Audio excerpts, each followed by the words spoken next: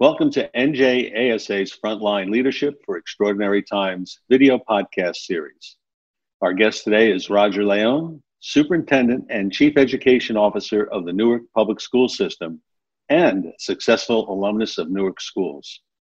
Roger was born in Newark, attended Hawkins Street School from kindergarten to 8th grade, and graduated from Science High School. As a resident of Newark, he truly understands the city's needs and has dedicated over 25 years of his professional life to improving and enriching the lives of Newark's students. In July of 2018, he became Newark's first Hispanic superintendent and the first superintendent in more than 2 decades to report directly to Newark's Board of Education rather than to state education officials. Since his appointment, he has worked collaboratively with local stakeholders, conducted audits of every facet of the 36,000 student system, and is spearheading the efforts to make the Newark district second to none. Thank you, Roger, for taking time out of your busy schedule to participate in our 14th video podcast. Before we begin, how are you doing?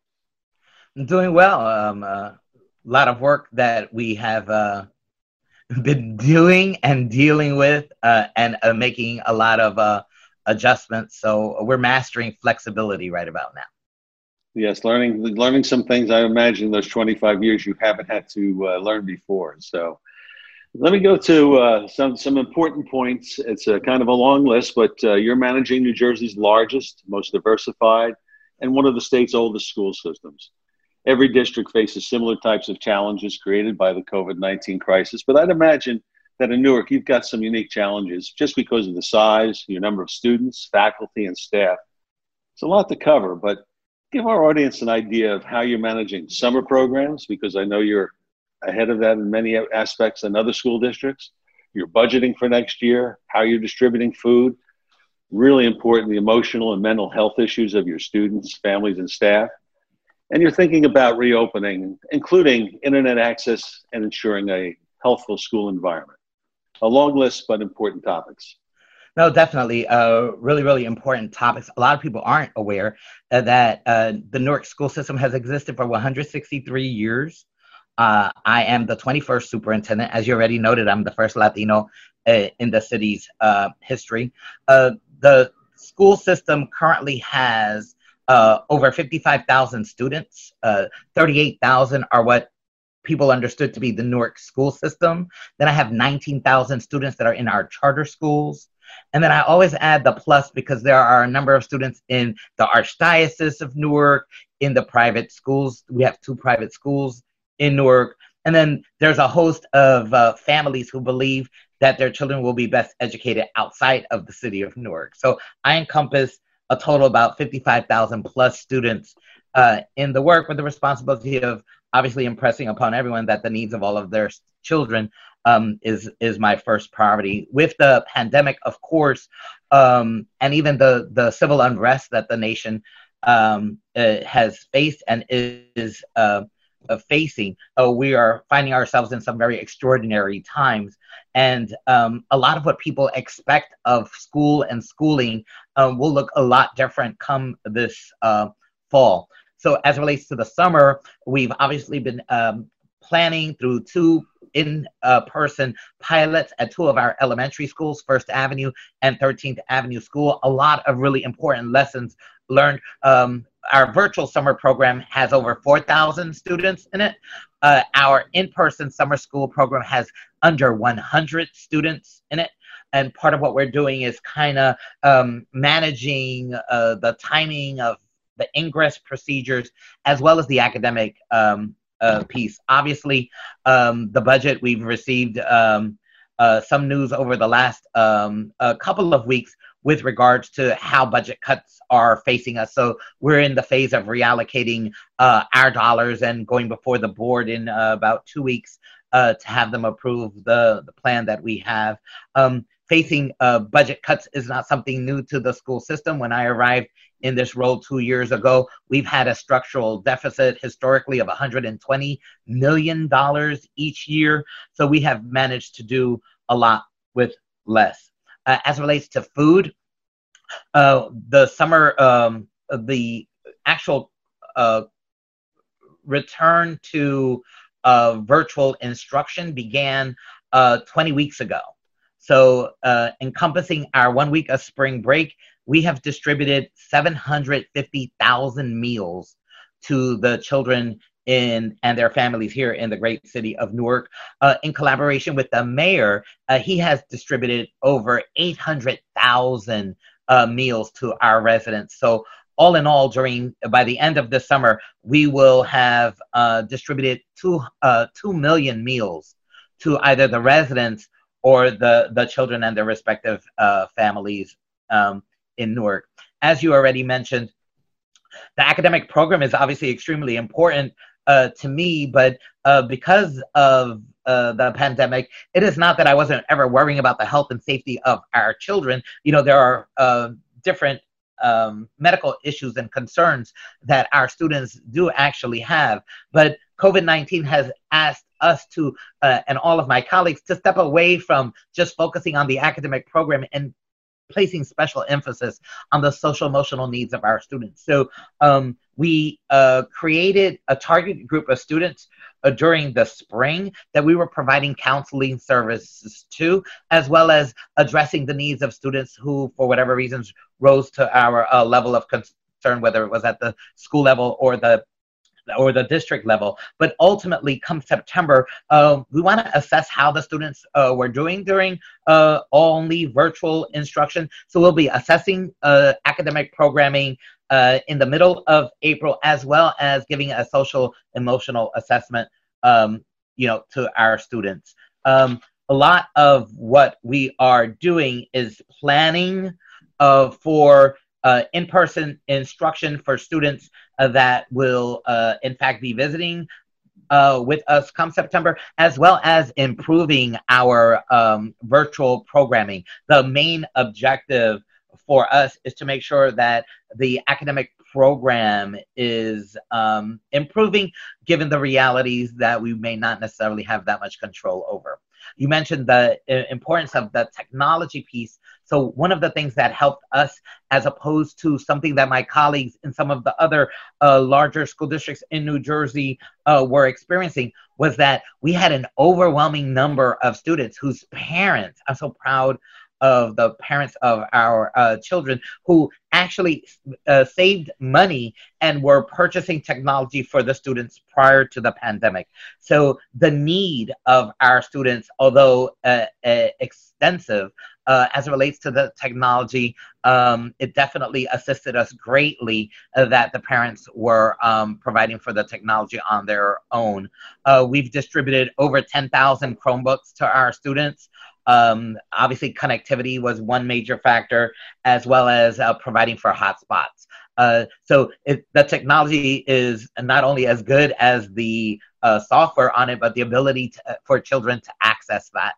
And so I think we did an incredible job during the weeks leading to the closing of in-person instruction. On March 16th, we actually continued the academic program from when our students last were with us on the 13th of March. It's quite a list, quite a set of accomplishments during that period of time. It's so many challenges. I know in the past when we talked, Roger, that at some point that you felt you had enough personal protective equipment for staff and students as you started the year. Has that changed for you as time has gone by? Because I think you've shared some of that with some of the needs in the city as well. Yeah, so one of the things that we were, our school system historically rises to the level of the expectations of a crisis. Part of what our work is right now is that once this virus is more behind us than ahead of us, and we know that that time period is very not well known to date, that our challenge in Newark is to actually be in crisis mode when there isn't a crisis, because the urgency of educating all of our students is our number one priority. So in the reality of what we're dealing with in the crisis, I believe that we have elevated and modeled really well the importance of forecasting. So we were purchasing personal protective equipment prior to the closure. We were training our custodial staff in an intensive sanitizing and cleaning regimen that I think is something noteworthy to be very, very proud of. We were working with nurses on teaching students, pushing into classrooms as they normally do, and teaching our students the importance of hygiene. We focus more intensely on the masks after the actual in-person instruction ended on the evening of the 13th. So as it relates to personal protective equipment, we have, in partnership with the City of Newark, provided them with assistance and support. And I have to share with you that they have returned that the same and probably a whole lot more. The mayor and his leadership, as well as his team, has resulted in me sitting in on 2 meetings every day, with only 1 meeting on Sundays. There's a morning meeting of city officials and an evening meeting. My responsibility in playing a key role in the emergency management team that he has set up is I do a report in the morning and I do a report in the evening as well. So we know that whether it was providing personal protective equipment or our nurses who have stepped it up, whether it was assisting at some of the testing sites or even providing direct assistance in our hospitals, our nurses have played a very critical role during this pandemic. And I would be remiss if I didn't, include them with all of our essential workers, our custodial staff, obviously our food service workers, and definitely our security team with the nurses have really provided a solid foundation for the work that we have been doing and obviously for the work ahead. Well, they certainly are heroes, I think, in terms of all the work and pitching in and, risking their own health even to help the citizens throughout the state. One of the things that as you mentioned, staff, in our conversations, even this morning with our colleagues around the state in one of our meetings, talking about such a difficult task, we now have a virtual option that parents may elect, some kind of in-person, whether, the schools can handle all of that. So it would be interesting to hear what that might look like for you. But the real concern is how many staff members might not come back because of their family members or themselves potentially being at significant risk and being allowed to. And as I talk to some of our colleagues, there are as many as 25 to 30% of staff members who may not be returning, making this job even much more difficult. What are you experiencing in Newark so far? Sure. So we know that there are many unknowns. So as we're preparing for the start of the school, which our teachers return on the 1st of September and the principals return on the 3rd of August, everyone who is returning back to in-person instruction is required to be COVID-19 tested, with obviously demonstrating negative results in order to return back to school, whether it's central office on the 1st of July or at the schools as early as next week. So we know that we see the students in basically 3 categories. There's a group of students that we have information on right now that their best academic program will be served by a virtual reality come September 2020. We also know that there are a number of students where the parents, I've received communications from parents already who have indicated that their preference is for their children to remain on virtual instruction. So that's the second category. And then the third category are a group of students that returning to in-person instruction is a reality for them. So we know that a lot of that is going to be predetermined by what's the status of the health of the city as we get closer to school. So we're preparing for in-person, but we know that the number of students based on social distancing will be small. The same holds true to the staff. So the same 3 types of groups of students, I envision that our staff would be in those same types of groups. Even though Newark is the largest school district in New Jersey, how they say all politics are local, everybody kind of knows everybody. Not only being born in Newark and attending its schools, working in the system, and still living in my great city, what we know today is that there are a number of people that, because of relationships that are very pure, I just happen to know that there are certain people, whether it's on my executive team, whether it's principals at the schools, or even staff members, non-instructional as well as instructional. There are people that I'm aware that the best that is in their interest is not reporting to school at all. So we know that there is a category that I'm aware of. However, there are staff members that are really, really concerned. Either they have children that they're worrying about, or the virtual realities that their school systems in which their children are attending may be such that virtual is their best option. So we know that whether it's health related, personally, or a family relative, or if it's childcare related, that we have a group of staff members that returning to in-person instruction may not necessarily be in their best interest. But we also know, like occurred this summer, that we had a group of teachers that were able to return to in-person instruction, that were able in this pilot to really model for us what real pioneers would do in bringing back to the reality a normalcy.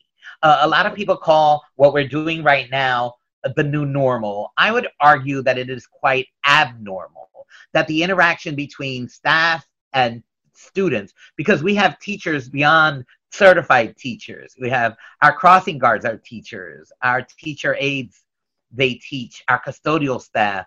I can give you examples after examples of custodial staff who don't get teacher pay and they don't have teacher certification, but are of our very best teaching staff members because they care and have children at the center.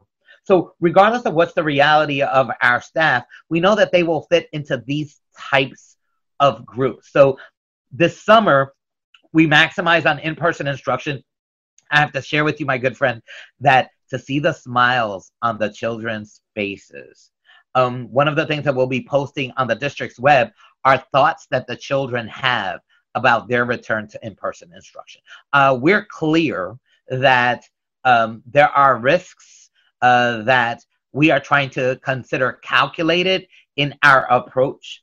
We have an ingress procedure that I believe is modeled across throughout the state in organizations that were allowed by the governor to provide in-person instruction to children of first responders when, in fact, all of us were encouraged to do our very, very best in a virtual reality. So I think that we have, with 2 pilots, learned a lot. I believe that when we get closer to September, while we're preparing for in-person instruction with social distancing across our schools, there's a lot of training that will need to occur with our principals and administrators starting next week, with our teaching staff members when they return the first week of September, and obviously with our parents. And what will occur is the training with our parents will occur between the dates of August 17th and August 28th. So we're going to have a 2-week window of time, what we're calling it the Learning at Home Plan Kits. So we're going to prep every single parent, regardless of what they did in the spring. I think that we've maximized the type of platforms that our teaching staff members will be utilizing. There were certain things that we started and stopped. So the teachers, and I'm ever so proud of them, maximize to a certain degree the ability to be flexible. And when they all return on the 1st of September, I will have my district staff convocation. It'll be my 3rd. It is something that we did over 10 years ago that I brought back as part of my administration, where I bring it right to the staff members. I'm going to need all of my staff members to exercise a new understanding of what patience means, because we're going to really need to take a good breath before we actually figure out that what we just planned for yesterday for today has to change because we're doing something completely different for tomorrow. Incredible challenges, and important. The training is so important because, as you well know, it's not just what you and your central team do, but as you mentioned, the custodians, the secretaries, the nurses, the teachers' aides, in ingratiating and bringing everybody back and maintaining all those protocols. Let me shift a little bit, if I might, Roger, to maybe lighten the load a little bit. But as I mentioned earlier, you're the first Newark superintendent over 20 years to work directly with the Board of Education, making the decisions that local boards do make rather than reporting the trend. How's that transition affected your work and the work of your leadership team? Well, as you indicated, the school system has been under state operation for 23 years. And on the 1st of February in 2018, we began to implement a transition plan. And the transition plan was to, a lot of people aren't aware, but that 3 of the areas of CUSAC, operations, personnel, and finance, were already given to the board under the guise of local control. Governance and instruction and program were the 2 remaining areas. And as you are already well aware, on the 1st of July, our commissioner and the State Board of Education identified Newark as a high-performing school district, and allowing us, by meeting all of the requirements, the 5 requirements of CUSAC, equal to of that of any other school district in New Jersey. It's kind of humbling for many people to go through the CUSAC process, and because of how consuming it is, not only time-wise, but its demand, that a lot of school districts across New Jersey were forced to compare themselves to Newark, because obviously Newark was having its difficulties in meeting all of the standards of CUSAC. Well, that's not new to other school districts. The reality that they get compared to Newark is something that may not necessarily sit well with everybody. The reality today is that Newark is poised to say, we have the same rights that every other municipality has, where the citizens determine in this school district, it's a type 2 school district.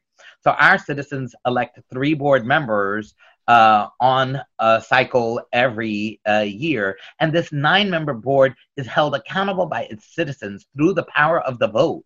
And they are guided on basic 2 facts. One, they obviously hire the superintendent, which underwent a national search sometime thereafter the transition plan began, and with my humbled appointment on the 1st of July. So it's been 25 years, actually, even though 2 years were during the transition. And the transition had many criteria that the school system was now being judged by that were unlike any of the 23 previous years. So every superintendent, from Dr. Hall and Dr. Bolden, Dr. Janey, Cammie Anderson, and Christopher Surf, every single one of those superintendents was moving the school system to this actual point. But in the last 2 years, we actually had to ratchet up a bit to make sure that we were successful in this transition. And obviously, based on the results from the independent auditor, we are nowhere where we need to be, I might add. You know, some of the blogs do entertain me.